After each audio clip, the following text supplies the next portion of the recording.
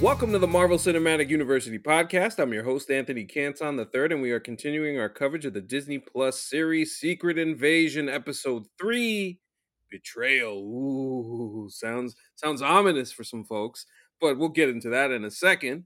First, I have the super producer with me, Jake Christie. Jake, how are you? I'm doing well, but am I really the super producer? Have I been replaced by a scroll? Ask me a question only I would know.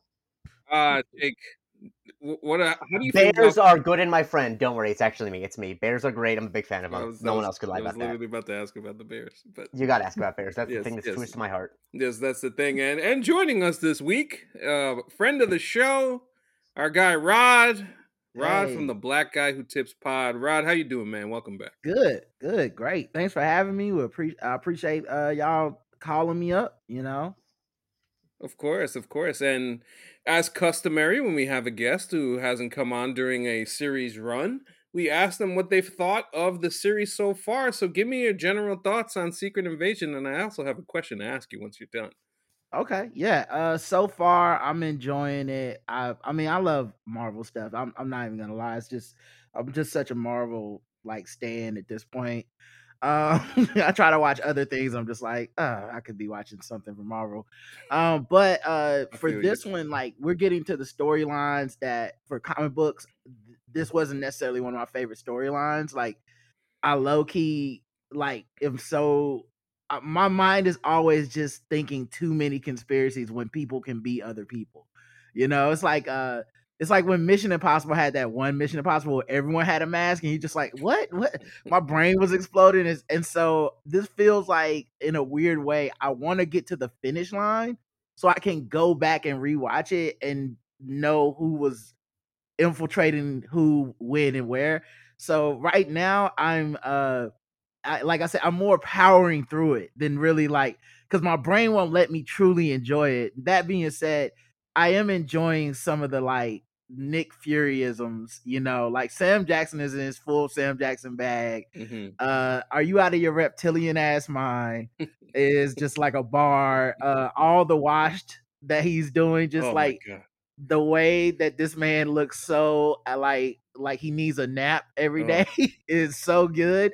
yeah. And I'm enjoying that, and I like some of the subtext that they're leaking with like race versus being a different like alien species and immigration versus like assimilation and stuff. So I'm liking I'm liking the toys they're playing with in this show.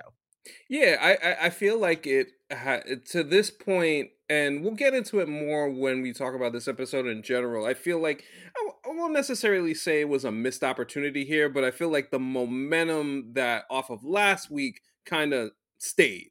Like it Mm-hmm. didn't go up, Hmm. didn't go down, and it's kind of an even keel. But we'll get to that part later. So, Jake tried to team me up last week when we Yeah. were talking about Mr. Rhodes and that little conversation that Rhodes and Fury Mm. had. Hmm. So I have not made I've kind of made my feelings clear about how I feel about Mr. Rhodes and Okay. his quote unquote respectability politics, generally speaking. So now, if I may ask, how how far do you think this Rhodes thing goes? In some ways, I would give him the nickname Kun Mhm. to Kente, and emphasis on the Kun. So this is what I love about Marvel's race writing because Yes. um I think the easy out is just to make every black character like super progressive, pro black, like Black Lives Matter, whatever. And I think that's such a like waste of having so many black characters. Hmm. So I like that they're like having idealistic head to head like kind of like those inner conversations we have within the race. You know what I mean? I like that Hmm. they're having them, and I liked when it was Rhodey and Sam, and they were like kind of they were like disagreeing, but also commiserating, and just the idea of like, yo, man, our country. We've done a lot and they are not loving us back. You know what I mean? Like I Hmm. kind of like that. I like Sam's inner conflict and turmoil over like being the symbol of America, but also being like a black man and that can't get a loan for his boat. You know what I mean? Like I love that stuff. So I felt like Rhodey versus Nick in that one conversation was just so full of pathos and like black acting school, it's just like, listen, brother, I'm in. Like I love that stuff. But Yeah. so to Rhodey's credit, I would say that Nick Fury is a loose cannon. And who has done super power hungry authoritarian stuff in the past, Yeah. and is currently on the outs with the government, right? And Rhodey, the dude who's always felt like I can work this thing from the inside, I can figure this thing out. His contempt for Fury's like ego is what I picked up. Like it didn't feel like it was necessarily his race. It felt more like a bruh, like you had your turn. I'm handling this. Don't stay in your lane. And of course, Nick Fury, who is super coded black, it's Sam Jackson. I think he can't even order coffee without it being super black to me. when he's saying, even when I'm out, I'm in, it really could be seen as just like an egomaniac thing, right? Like if it was Tony Stark saying that, we'd be like, this guy, he thinks he can just run everything. But it's something about him, Nick Fury, that just I'm on his side, whether it really makes sense or not. So I don't know. I don't necessarily. I didn't put Rhodey in the full like sellout lane, but I'm not on his side, and I can't tell if that's just because I like Sam Jackson, Nick Fury so damn much that I'm like, he must be right, or if like somewhere in that thing, Rhodey had a point. Yeah, I mean, I think the thing about it is for me, especially with the whole is Rhodes a Skrull thing in the air. First of all, like if that's actually the case, that Skrull did an incredible job of assimilating Rhodey and becoming that much of a Kunta Kinte. Well, here's my question to you. Yeah, if he is indeed a Skrull, how long do you think he would have been a Skrull? Okay, so this we had a good conversation about this. This was a long topic last week. This was no, I no, and I think we can do more of it now. But it's definitely a thing that's been weighing on our minds. Yeah, I've been thinking about this a lot, and I do feel like the answer that I gave last week, I do think definitely sometime after the events of Endgame. I do think that's when it happened. Same. I would have a very hard time believing that this happened way back in Iron Man 2 or even Civil War after that and stuff like that, because we saw kind of Rhodey having I remember in Infinity War, he still had he had kind of like the exoskeleton suit on his pants, with dealing with the stuff with his back injury and spine injury. But yeah, I would say after Endgame, this is when this happened. Okay. Yeah, I need it to be that, because if it's not, I'm gonna be upset. Just because too much of like Rhodey's dialogue and stuff has been grounded in like being black. Even if you're not on his side, like a lot of his stuff is still like, as a black man working from the inside on this country that I don't necessarily trust. I don't feel like a Skrull can speak that fluently in race with being from a whole nother planet, and we go back like 10 years and go, yeah, he was always a Skrull. I think I would be so like, what is happening here? Because I think the thing is, Marvel, I think a lot of times people will speculate about like big plot twists that Marvel will do like that, but the thing is, they actually never do that, because they're not. I can't think of a time where Marvel did a plot twist that completely upended something that big, because I think that they know that kind of narratively cheapens a lot of stuff. Like a lot of the interactions that Rhodey had with Tony would just be like, oh, that was just some Skrull lying. Like that's always lame. And so like, like the 2-second shock value of being like, oh my god, this character's been a Skrull this whole time. Like, okay, cool. But then when you watch pivotal scenes in the first Iron Man movies, you're like, oh, so this has no emotional weight whatsoever. This is just an alien trying to fit in. Like that's always really lame. The only way I would accept it is if, instead of it being Don Cheadle in the tank, it is our man Terrence Howard in the tank, and it's a complete retcon to where Terrence Howard is now playing the Don Cheadle role, and it's just like, oh my god, they did it right before our eyes. He didn't even look like Terrence. We should have known the whole time, you know. But I mean, I'm joking because obviously everyone would go crazy. But my point being, like, I'm with you. I think if you retcon it too far, it gets like cheesy and inconsistent. Mm-hmm. So I just needed to have happen like somewhere around maybe Falcon and the Winter Soldier. That would make the most sense. Know. And it's not like Rhodey has had radical politics beforehand. He was like he's a colonel in the military, and like he put on that Iron Patriot suit. He knew what it looked like. Right. So like, right. Like him and Sam made more sense as being friends. Like him when he showed up in this, like my first thing seeing like two black dudes on the screen, I'm like, oh yeah, this is gonna be a cool scene. Then as soon as they started talking, I was like, oh wait, no, Rhodey's not that cool. He's not. No, like, he's not. Like, Don Cheadle's a cool guy, but he's right. Rhodey's not cool, and you know, yeah, I think before we get to the episode 3, one thing that I did think about, kind of like the long term kind of plotting of this is, so we have based off of what happened at the end of Endgame and into No Way Home with the Stark tech missing, and Rhodes presumably we think is a Skrull. What happens when Rhodey comes back? Obviously, we have Armor Wars at some point. It feels like they are setting up that story with this and the Stark tech missing and all of that. So that's just kind of like a little nugget that I think about every now and then as this mystery unfolds. But I'm excited to see how they tell us that story and how they unfold that when we finally get to what the deal is with Rhodey. But nonetheless, Betrayal, episode 3. There is, so Jake and I were on the Discord yesterday talking a bit about the episode after we watched it, and my general feel coming away from it was, I felt like, hey, I didn't have a problem with the material that was on the screen. However, I did feel like this episode was poorly edited in the sense that it felt like there was a scene, there was a scene, there was a scene, there was a scene, there wasn't a scene. It just didn't feel cohesive to me. It just didn't feel like it all added up and made sense. I even thought the episode ended kind of funky in a weird, like, abruptly in that sense. So I'll ask you, Rod, and then Jake, you can go after. What did you think generally of this episode and how it went for you? I'm like I said, I'm with you in the fact that it felt a bit disjointed.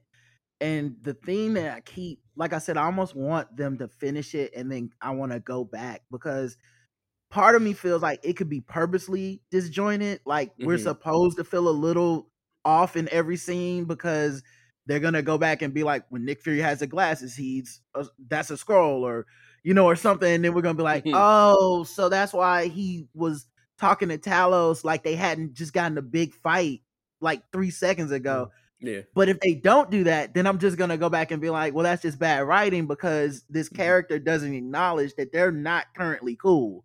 And Nick Fury is like almost like the button got reset the way he's talking to Talos. Like, even in the car, it's like, bro, y'all had this fight before. You know what I mean? Yeah, like, why? Don't act surprised that he's bringing it up. So, yeah, some of it feels disjointed to me. The Don Cheadle voice on the phone reveal was like, to me, it was a good cliffhanger ending, but as y'all said, it didn't feel like it felt like, if the next episode was called Betrayal Part 2, it would make a lot of sense. I'd be like, oh yeah, because like that's half the story that y'all were trying to tell. Not to cut you, but it felt like a scene that would lead to another scene later in the episode, as opposed to something that would end an episode. I fast forwarded through the credits because I thought like there's gonna possibly be a scene after this that like is the real ending or whatever. But yeah, I mean, we're very much in the middle of the story. That's how it feels to me. Right. They're kind of, I'm glad it's only 6 episodes, but they're kind of doing that thing where it's like, we need to drag some of these plot lines out a little further before we start wrapping them up. And I think if it wasn't for the Skrulls and the shape-shifting, it wouldn't be so frustrating to me. But because I don't know who is who, when, I'm more frustrated than intrigued at this moment, and I kind of want them to wrap. Like when they wrap it up, I'll feel better. But that being said, some of the revelations that we did get, Obviously Rhodey being somehow involved in the Skrull Network, that's good. The Extremis moment was like, so as knowing how I feel about Iron Man 3, like it was like a good callback. I was like, oh, he, like, me and my wife were watching, I was like, he got it, he got it. So I'm very excited about that. The fact that they mentioned Super Skrulls for the first time, right? So we like, it's like I'm getting the vibes of like, man, we might be getting some real Super Skrull action and stuff later in the series. So I'm looking forward to like the more action stuff. But the spy intrigue stuff felt a little bit like we were stretching. Like the entire submarine plot felt like a big ass, like we're just stretching this to 20 minutes when it should be like 4, Yeah. I think that's fair. I do have a point on something that you said, but I'll get to it in a second. I want to hear Jake's thoughts. Go ahead, Jake. Yeah, I felt like it was, I mean, I just hate to go back to this beating the same horse over and over again, but it felt like it was not a well-written episode of television. Like, the things that happen in it, I don't necessarily have an issue with.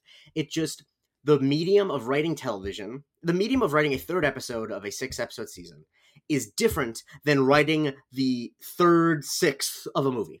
You know what I mean? Like, it has to, it's just not propulsive. The scenes just feel like they happen next to each other. Like, Rod, I think you're right about some of the energy being weird, but like that I can deal with. Even if the energy was good in all of the scenes going in the order they do feels like they had to cut a lot of scenes out for some reason or another. Like, if you told me like, oh, there was a minor actor in 5 of the scenes that got canceled, they needed to cut it out, I'd be like, okay, that makes sense. That's why. But like, for example, an example I think about is like when Gravik goes to meet with Gaia briefly and says we'll be leaving tomorrow at like 7. And that's in like the middle of the afternoon. In any television show where you have multiple plot lines, you cut to another plot line that's still happening during that day. Mm-hmm. But for some reason, they cut right from that afternoon to then the next morning at 7 o'clock in the morning. Like, that, I refuse to believe that's how it was written. Like, there had to be a scene somewhere in between. Like, I think that it just feels very sloppy, and like I said, just like it's not intentionally written as an episode of television. It feels like it is written as a chunk of a movie that they put into it, and that wasn't a huge problem with the first 2, but it's like you notice in middle episodes, because sometimes middle parts of movies are a little slower, they drag a little bit if there's a lot of plot to get through, and it's like, I feel like this episode was like 44 minutes, was the shortest one, and it honestly could have been much shorter. It didn't need to be as nearly as long. It felt like they were just having a lot of the same conversations over again. And it was just disappointing because I felt like that they kind of had some places to go. And it's not like, if you describe what happens in this episode should not be one that feels inert until the last 10 minutes. But it does. It just feels like, okay, we're still table setting. I thought that's what the first 2 episodes are for. And so, yeah, I frankly didn't really enjoy it until the last 10 minutes. I was kind of just like, why? I'm fine. I'll watch these actors act against each other. But when are we going to see some stuff? Like, yeah, this is episode 3, but only a little bit of the show should be table setting. Most of the show should be stuff happening. Well, yeah, I think you make a great point. Yeah, just real quick, I'm sorry. You make a great point in that, like, some of the plot lines to me feel like if it was a movie, you could have spent 5 minutes on it.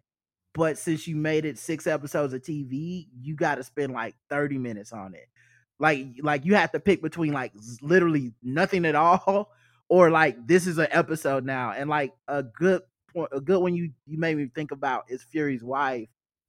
It felt like really forced for, like, last week it was like, oh, he's had this secret wife and this bond with this person and she's a Skrull and like this is going to be a super deep thing. And then like within 5 minutes it's like, yeah, so I've barely been around, I retired, I went to space, you've been here this whole time. And it felt like exposition. Like, we just need to explain to the audience why I've never truly been with this woman the whole time. And then immediately, because of how they explain it, you're like, she's probably like on the Skrull side now. Like, this dude is like really let her down as the representation of humanity.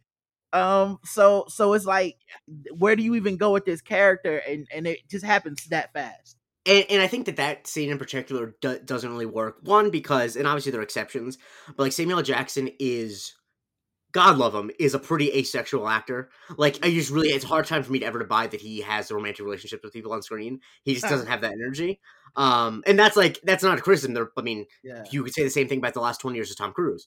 And so I think that it's I needed specifics of why are they together? What is this betrayal? Because all we know is that they were married and they had like we see one flirty scene back in 1998. But like, do they really feel like an old married couple? Like, it doesn't feel lived in at all.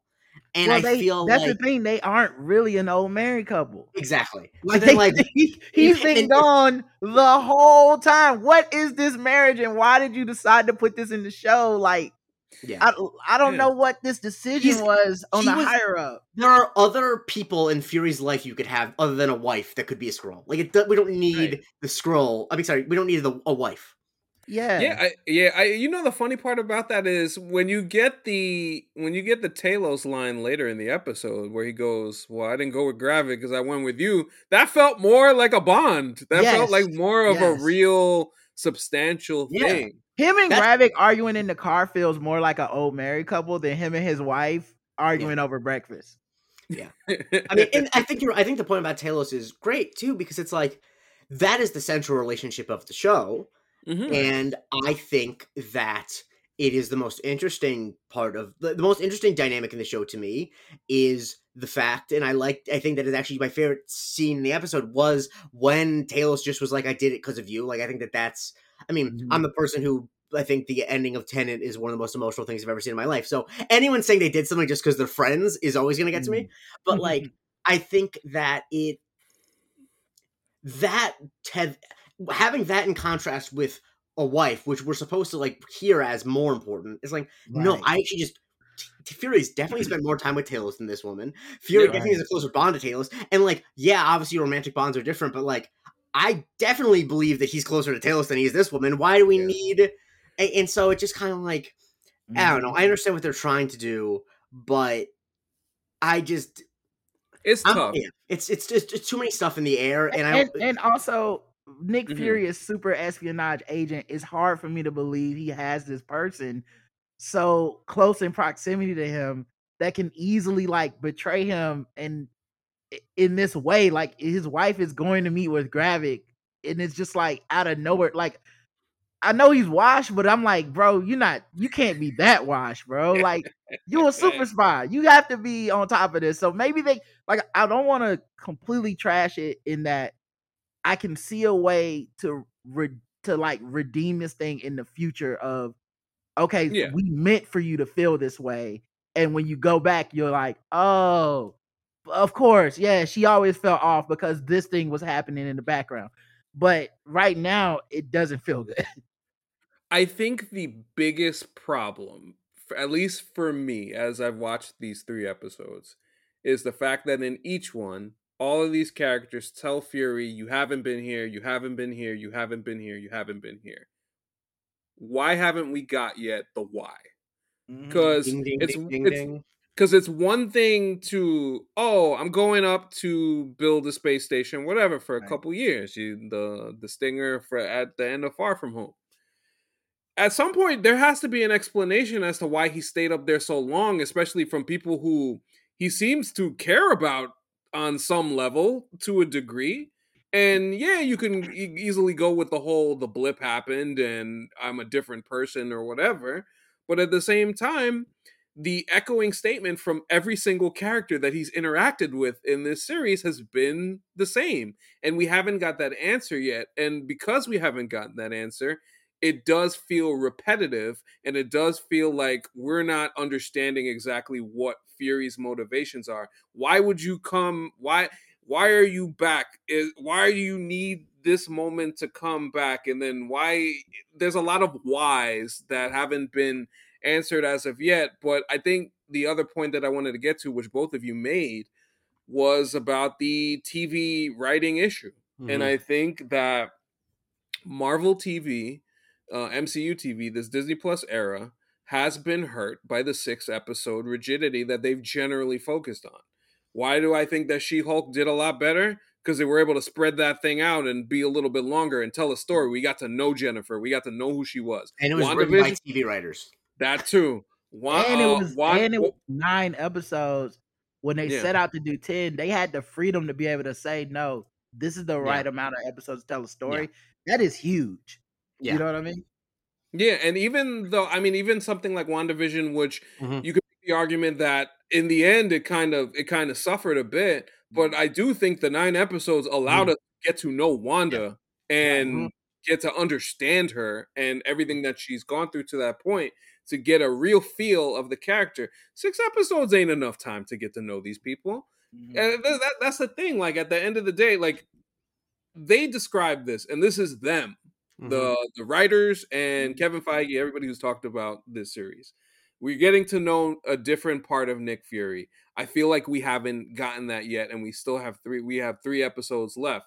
And by the time that happens, we're now at a point where you got potential Skrull Rhodey, you got the Talos, the Gaia, the Gravik of it all. You have all of these kind of big plot lines around it, but your central one with Fury still feels like it's very distant. And I don't think it should be that way if you're supposedly building a series around Nick Fury. And there's not enough plot to fill up the gaps. It's one of those things where it's like, Bob Iger, listen in. If you want to solve your financial problems with Marvel, there's no public budget for the show, but it has to be probably over $100 million, since all of these shows are. And it's because they have to do, they're doing, 6 hours of television, basically. Can anyone in good conscience tell me that this wouldn't be better as a $75 million movie that's just 2 hours long? Like, right. I know they'll never do it because investors are scared of the idea of something that's not supposed to be $1 billion thing. But like, I would much rather see a 2-hour spy thriller with Nick Fury, because then you don't need to have all of these empty gaps where we're asking these questions, because the plot is condensed enough to keep us interested. But there is just not enough plot to make me not wonder that. And I think the answer of why Nick Fury's up there ultimately will be something about him being traumatized because of the blip or whatever. But give us something that says that. Like, I understand he's not a guy who's going to sit on a therapy couch and open up his feelings, but we're halfway through the show. I want to know, like, I'm just not. If you're gonna do the Nick Fury show, I'm really not interested in watching 3 episodes where he keeps acting like the same old Nick Fury. Like, why he's the main character. I want to see more of him. I don't really know more of his interiority now than I do at the beginning. I know more facts about him, I guess. But have him, and I'm sure they're gonna have this, but I think that in episode 2 they should have had him break down to Talos and talk about what he's going through. And I think that would have made betrayals or later on worse or whatever. But I feel like it is just frustrating to watch, where, like you said, the conflict he's having with everyone is that he's been gone for 5 years. And it's not just that he's lying about where he's been. He refuses to touch the issue. And so it's like, okay, so what, are we just in a holding pattern until you feel like having the scene where you tell us? Yeah, and you don't also, have the time for it. It's mostly been people that throughout the history of Marvel, it's not really people that are close to him. Only Talos is the only one that's close to him in the series. Like, the wife is new to us. Guy is new to us. Him and Rhodey was never tight like that, for it to be like this broken bond or whatever. So I think he said he was scared. I'm actually hoping there's a better, bigger motivation, and that's just like a cover story of something else. Like, I'm hoping it's not as simple as like, I had PTSD. I like Nick Fury, not like that. Feels so opposite of his character. Like, you know what I mean? Like, I love the line of, I had a midlife crisis. I got the Avengers for my midlife crisis. Like, that's a Nick Fury bar to me. Not this. I was scared, so I just left my wife and Earth because of the blip. Just seems so ridiculous to me. And then the other thing I wanted to bring up as an aside was, I have a friend who just started watching Agents of S.H.I.E.L.D. and he just texted me today because he was like, yo, this is really good. And I was like, yeah, I really enjoyed Agents of S.H.I.E.L.D. But you know what Agents of S.H.I.E.L.D. had working for it? It had like 20 episodes, 13 episodes. Like, they could flesh out your B characters with like background and story. They could flip something on his head halfway through a season.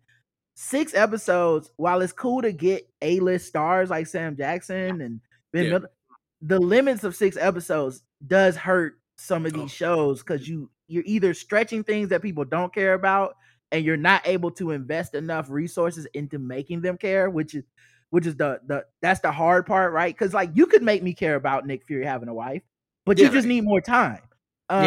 Or you end up with this thing where you're like mushing everything into 6 episodes because Sam Jackson ain't got time for all that, and I feel like that's what we're all expressing right now. The greatest trick the devil ever pulled was convincing my generation, well, the British system where they only do 6 episode seasons is better. No, give me 24 episodes of everything. I don't care. I don't care if there's going to be episodes about the 5th most important character filing his taxes. Let the show breathe. Like, that's what's fun. Like, you know why 15-year-olds are still binging The Office? It's because there's like 200 fucking episodes of it. Stop it. Stop it. I want 22 episodes of things. I don't care if you don't get Sam Jackson. And also, it's also not like they're getting the TV that's being produced now is costing more than the 22 episode seasons. It's so stupid. And I want to see, like, I don't know if y'all watch Agents of S.H.I.E.L.D. or not, but there's like to a point. Okay, there's a betrayal in like season 1 that flips the whole damn show on its head. Yeah, and it was like it was well executed. Yeah, it was. It was well executed. And now I'm like, can you do that in 6 episodes? I don't think you can, because there's like a level of like routine. Right, not for it to mean anything. Yes, like there's a level of like you get used to it as an audience, and like 13 episodes of getting used to a character being away, and then bam, that stings different than like 3 episodes, or in this case with Fury's wife, I'd really say 1 episode, because like we literally met her at the end of the last episode. By the end of this episode, she's like, I might be Team Skrulls, and you're like, okay, I guess. Yeah, I think the best thing Jake said was propulsion, because you should be building towards something. And right now, they built to a point and it's just like, all right, we're gonna stay right here. And it's like, no, we can't. We gotta keep building towards something substantial. I think the one thing that at least felt like it built some more tension and conflict is Gravik and Talos, because this is the first time that we actually get to see these 2 characters talk. They have a really spirited conversation and debate about dealing with humans, which obviously Gravik is on one side and Talos is on the other. And I think this was the first time that Gravik felt a little bit. He felt this was the first person that was on even ground with Gravik, because Gravik has felt to this point like somebody who's like 2-3 steps ahead of everybody that he's dealt with so far. But Talos, hey, listen, Watch Agenda. He's an old pro. He's out here. He's been in these streets for a while. That old man strength on him for a second. Like he jumped on that listen, table, that dad strength is no joke, especially when you talk about my daughter. Keep his daughter's name out your mouth. I like that scene because it did show that Talos is like, he is Nick Fury's sidekick, and there's a lot of fun stuff with him. But it's like he is in a lot of ways like the George Washington to this population. Like, they were refugees. Like, and obviously now he's controversial to them, but it's like, he's not a fool. He is basically I feel like his energy was like, don't let my morality and generosity towards humans confuse you into thinking that I'm an idiot and I'm soft. Like, I'm a general. I have fought the Kree. Like, I'm not, that you think that you're... Basically, it feels like a thing that happens a lot in actual politics and all sorts of situations of like, you think that the extremeness of your views means that you have more resolve than I do, and that's not how that works. Like, I love that, because that was the first time he really felt like a general to me. And in this entire run, even back to like Captain Marvel, that was the first time I was like, oh, that's why there was a choice people had to make between him and Gravik. And when he popped up on Buddy, like, all right, now, like, you're getting a little too froggy. I really enjoyed that moment. And then the other thing too that I'm taking from this scenes with Gravik, Skrulls can't get diabetes, right? Because the amount of sugar this man puts in his drinks, he gonna lose a foot by episode 6. So I guess radiation and sugar don't bother them. No, he'll grow up back with the extremis. He's fine. He'll just grow up back. Oh man, that was great. It reminded me of Vincent D'Onofrio's character in Men in Black with the shit. That's a great honestly, he should have got an Oscar nomination for that. Legitimately, that is a thing that I will say until the end of time. It's one of the best performances in a big movie ever. Anyway, sorry. Yeah, he totally went there. Like Vincent, one of them people that you look up, you like, oh, this dude really like method acting up in here. Yeah, he's like some people are like, oh yes, I method acted to play this like very complex human character. It's like, yeah, I method acted to play a bug alien. Yeah, I wasn't a jerk jerk on set to anybody. No, I was just going around asking about sugar. Yeah, exactly. I think the other part of this scene, which is kind of like a larger component of this, is Gaia. And I have to say that I thought that the end of this episode, when she gets shot, I thought her escape plan was terrible. You're a Skrull, change into somebody else, or try, or at least attempt to change into somebody else instead of going by yourself as yourself to easily get recognized. So, like, this is why the Skrull thing bothers me, because that could technically be another Skrull, because all of them could be each other. We saw everybody turn to Gravik. And then the other thing is, like, we saw her see the Super Skrull stuff, and we know Extremis is how Gravik healed himself. So if she got some of that Super Skrull in her, she could just like wait 2 minutes and then be like, I'm gonna heal myself, and he thinks she's dead and she's not. And if that's the case, then it's like, how does Gravik not know that? Because like, this is the thing that's a good point that underpins Gravik. Like, this is the one thing that makes Gravik not as formidable a big bad to me. I don't like how he don't really watch Gia. Gaia. Like, he let her do too much. Gaia, I'm sorry. He let her do too much. Yeah. Like, for a dude that's suspicious of her, she has a lot of autonomy within this. Like, he like, stay in the car, I'll be right back. No, bro, you don't trust her. What are you doing? Yeah. Other Skrulls should be watching her or something. And like, the fact that her dad called her and she immediately like kills 3 Skrulls and like gets to, like goes in and gets the guy's memory. I'm like, do you trust her or not? The fact that I just rewatched Ocean's 11 last week and they had the technology then to intercept to see who was calling a certain cell phone, and Gravik doesn't have that now to see who's calling Gaia. Come on, let's not be stupid. I mean, yeah, like, because he's so, like y'all said, in other scenes he feels 5 steps ahead of everybody. Yeah, and then it's just like, unless they're gonna be like he loved Gaia or something, I don't get how this is even a problem for him. He already is suspicious of her from like the first scene of this show. And then he's just like, I'll turn my back on you for about 10 minutes for the plot.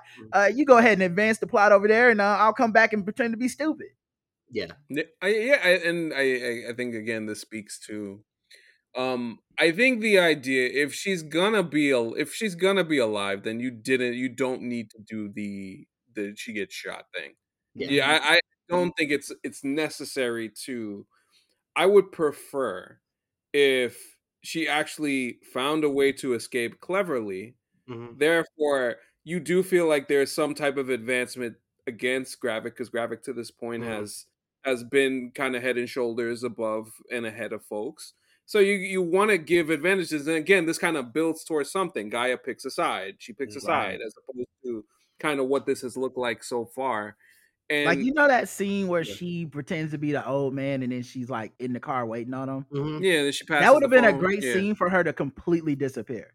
Like, where you're just like, she's the old man, he gets back to the car, she's gone. He's like, he grabs some other old man, like, hey, and it's just a regular dude, like, what, buddy? And then you're like, oh, she picked a side and she's dipping and she knows a lot of information about the plot. Her showing up to get shot just feels like, well, what were both of y'all thinking? You know what I mean? Yeah. The more that I think about it, just generally with this series, and it didn't really hit me in the first episode, but now it's kind of hit me. This is kind of a spy show for dummies, and I mean it in the lamest terms. It's just like. They're just kind of really dumbing it down for us and having it watered down, as opposed to doing the stuff that Captain America Winter Soldier did. Can I quote a tweet that I don't remember who tweeted it, but I thought it was a really good way of putting it? It's a political thriller that insists on not having politics. Yeah, I mean, that's the problem. Like, you're doing a political thriller where all of the actual political issues are made up, and so they're like, even the Winter Soldier deals with real, actual political things. I mean, and that was the thing. I saw that tweet, and I thought, it's not a lack of politics, it's Marvel politics, right? Like, it's the politics they've set up in this world that is like, I think when we live in a world that is so highly political, where like people are losing rights on a Friday because of the Supreme Court, it feels like the stakes are somehow lower in the Marvel universe, even though we're talking about a interspecies invasion of a planet, and we're like, Yeah, man, I don't know, dog. It don't seem like it's that.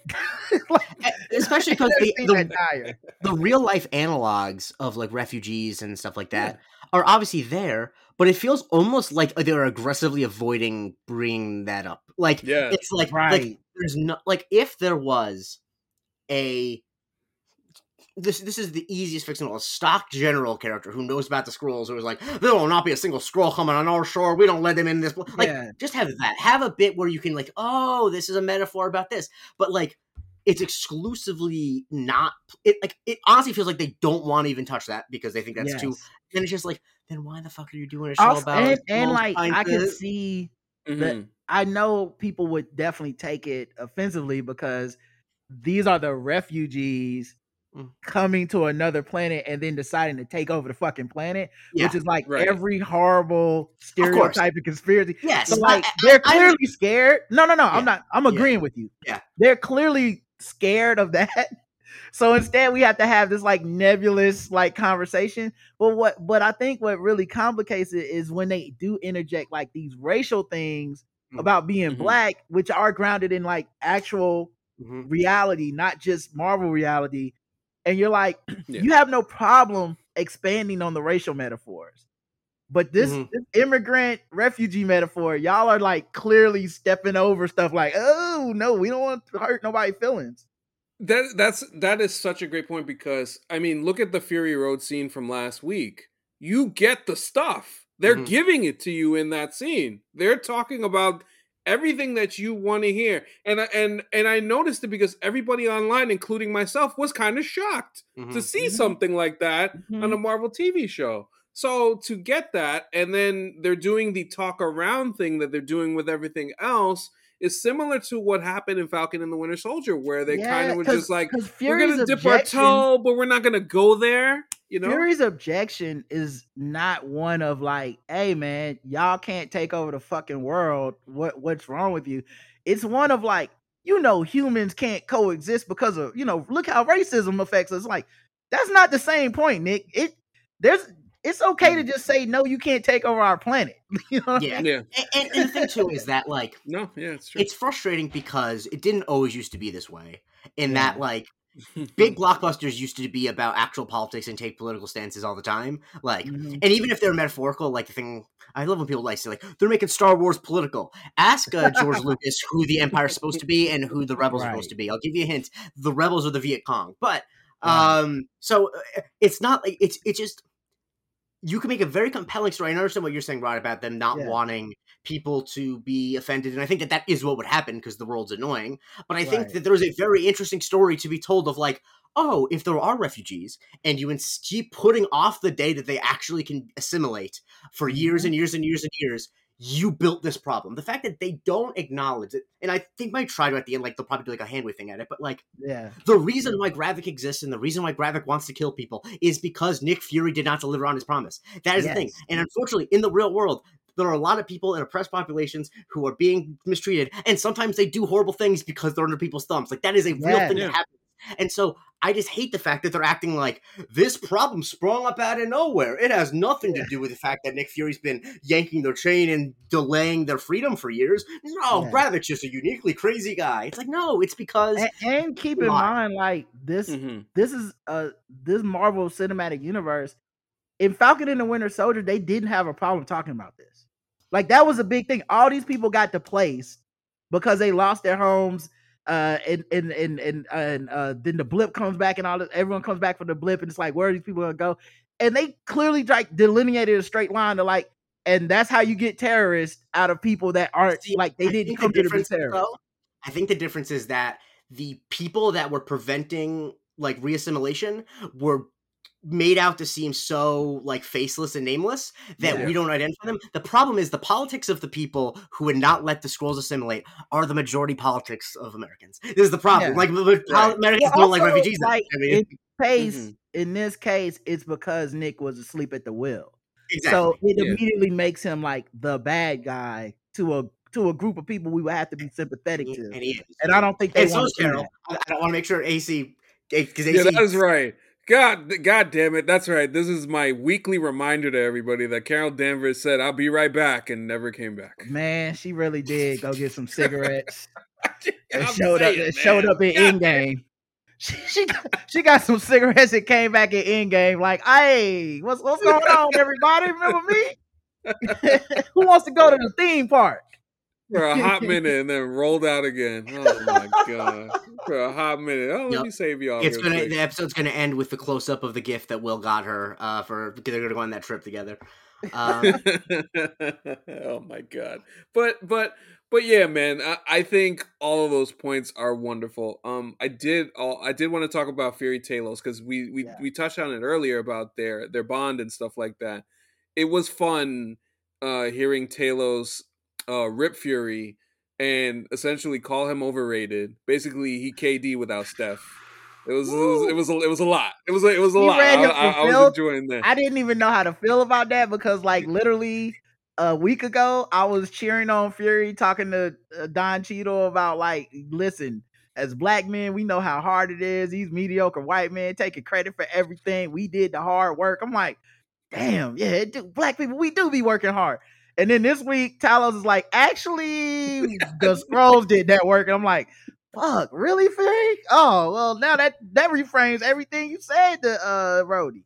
Our boy looking shaky out here. Oh, my God. Oh, man, I hate to see it, bro. I didn't think we were going to go. The Fury agenda is we're taking some hits right now. It's a little rough because he even had to capitulate as far as the whole, like, I need your help. Please. Oh my goodness. Yeah, I like low key. I really want to see if there's any scenes where Fury was a Skrull. I need to see that because maybe that can explain some of the inconsistency to me. Because sometimes he is like, bro, stand up for yourself. Go Rod, it has crossed my mind. It has crossed my mind. I think to the point of the question that I posed earlier, why haven't we got an explanation why the hell he's been up there so long? Right. Because that's another thing with Fury. He don't have to be right to win an argument. So he could just pull rank on Talos at any freaking time and be like, buddy, I'm Nick Fury. Okay. When I'm out, I'm in. You're not going to talk to me like this. But he really was just taking it this week. And I was like, is this even Nick Fury? Who is this guy? He took a lot. Yeah, like the fact that he took all that from Talos and it wasn't like, oh, and so who was the one who was coordinating these spies? Like, yeah, you helped me, but obviously, like, there are arguments you could respond to. And I think he was kind of just like, it's almost like the thought never crossed his mind, which is like, in that case, he is just a dick. Like how do you not like if you got spies out there risking their lives and you've never considered that you owe them a debt, like that's fucked up. I'm not gonna lie. Right. Oh man, dude. Like the one thing that's been consistent that I have really enjoyed is him being washed. Yes. Like it's really just been a through line to almost every scene he's in is just like, man, this dude is not at the peak of this. Ain't Nick Fury with the trench coat. You know what I mean? This is a different Nick Fury right now. Man, it's cooked. But sometimes he's so cooked that I'm just like, is this even Nick Fury?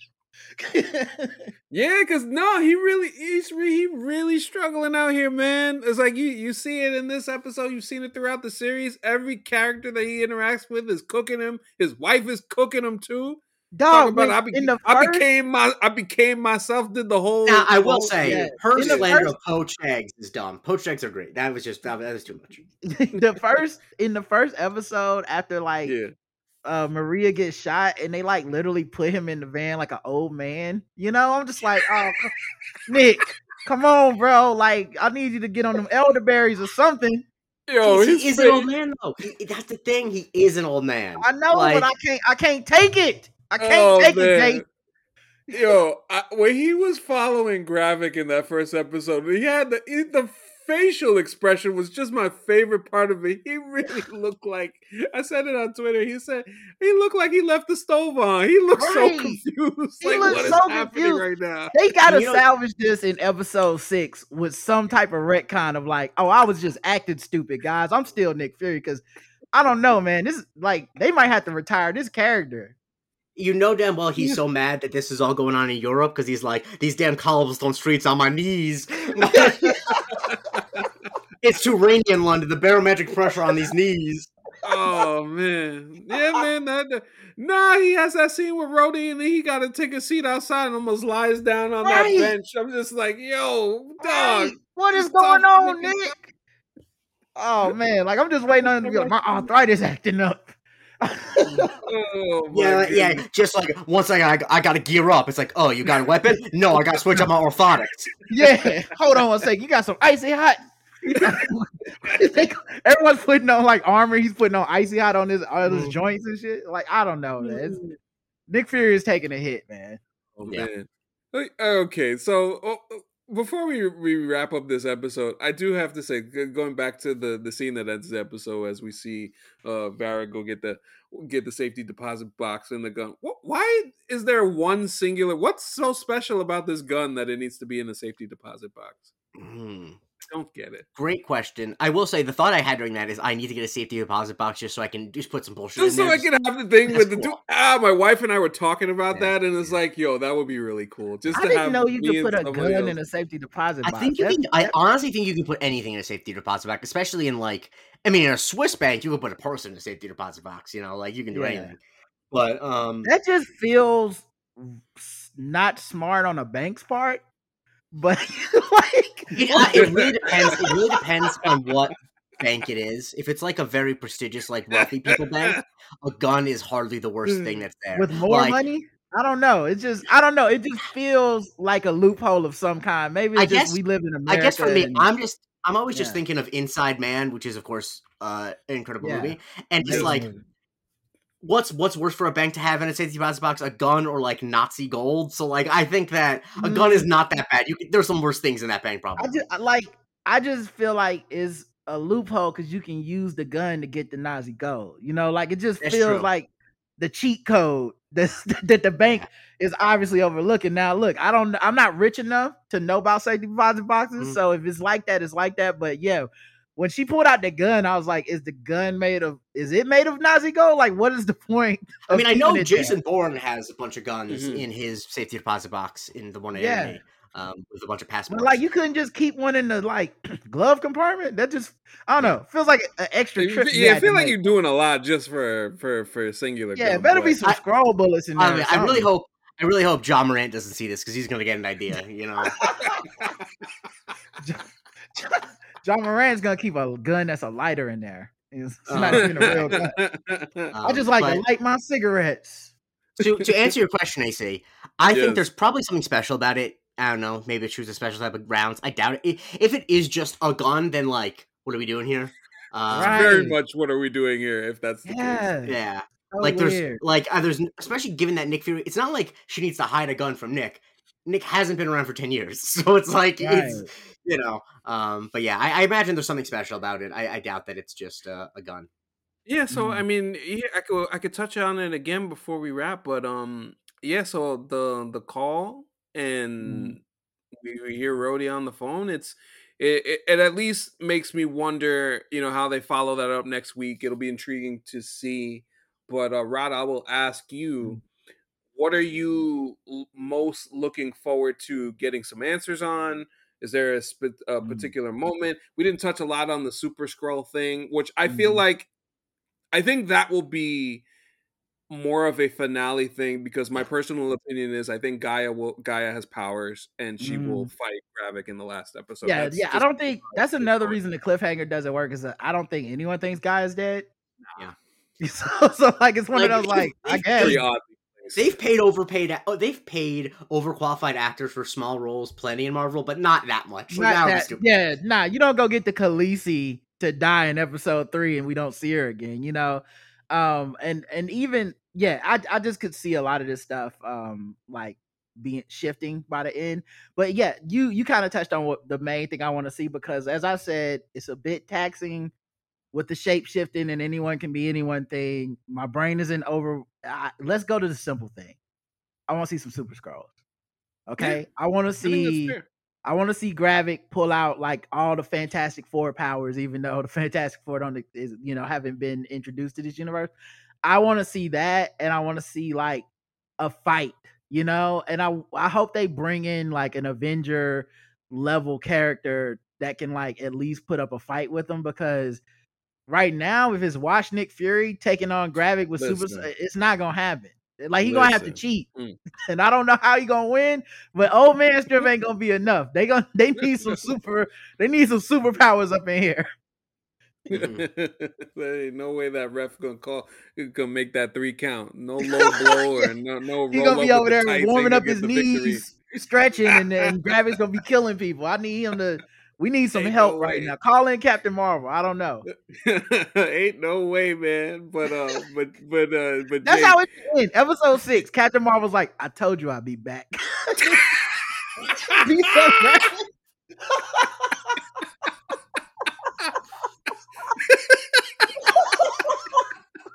30 years later, I told y'all, stop playing with me.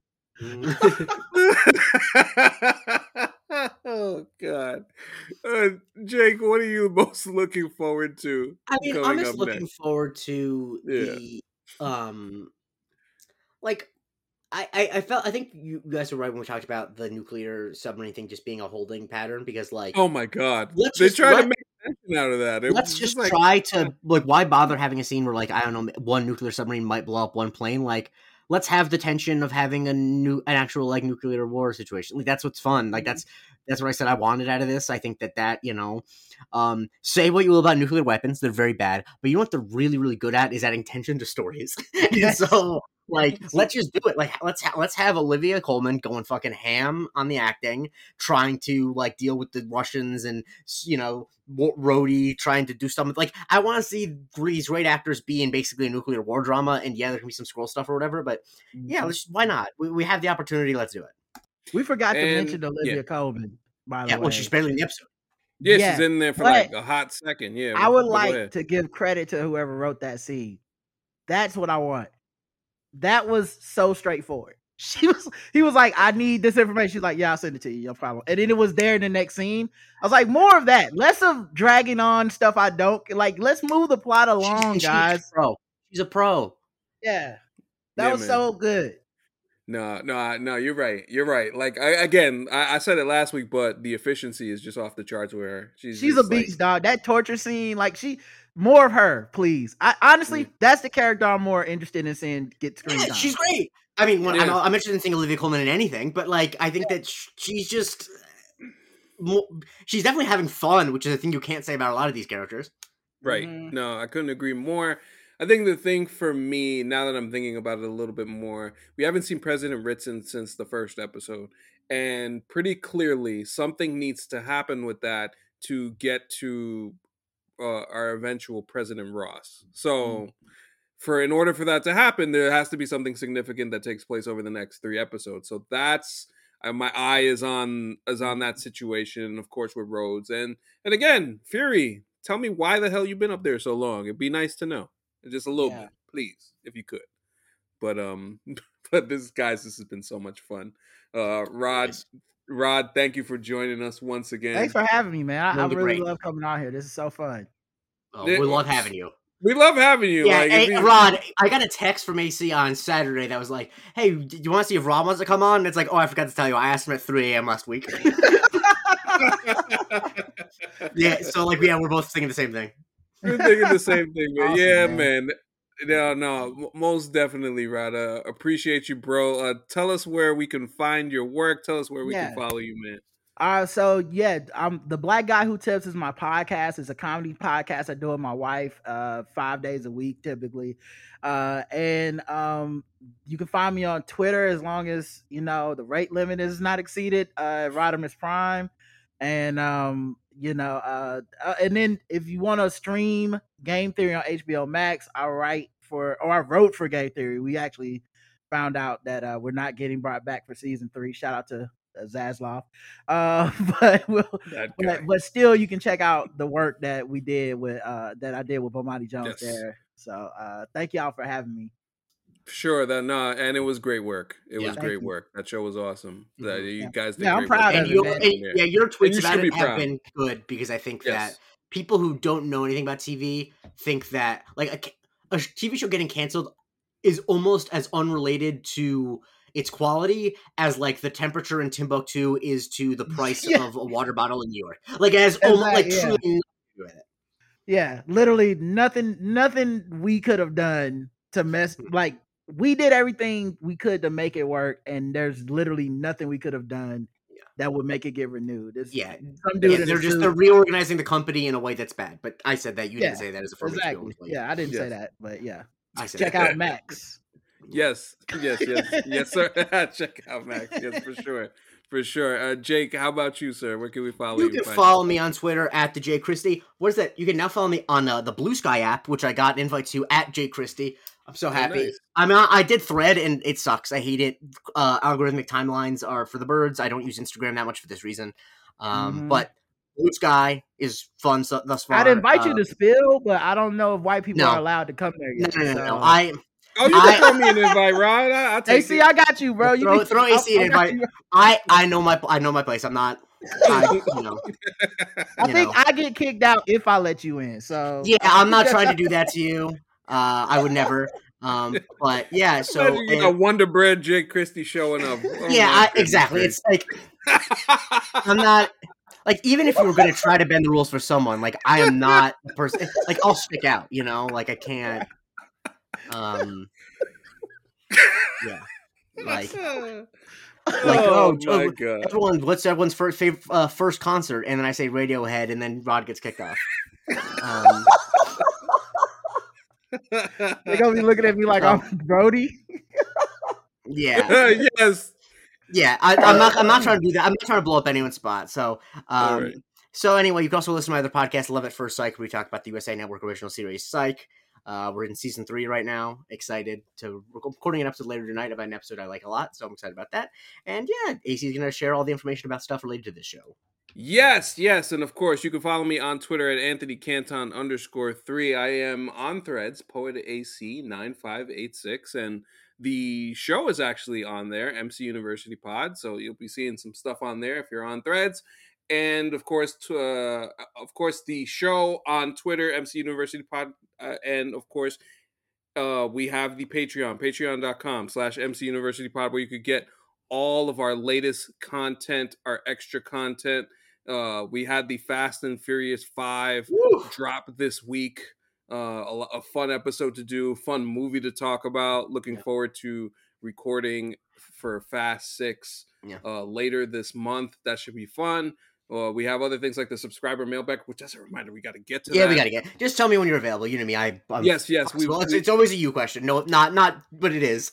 Yes, it's not, but it is. But we most definitely will get to that because there's actually a lot of great questions in there. Shout out to the Discord. As always, they really do bring it. Yep. Appreciate everybody for supporting. And just $3 a month. $3 a month. Yeah, $3 a month.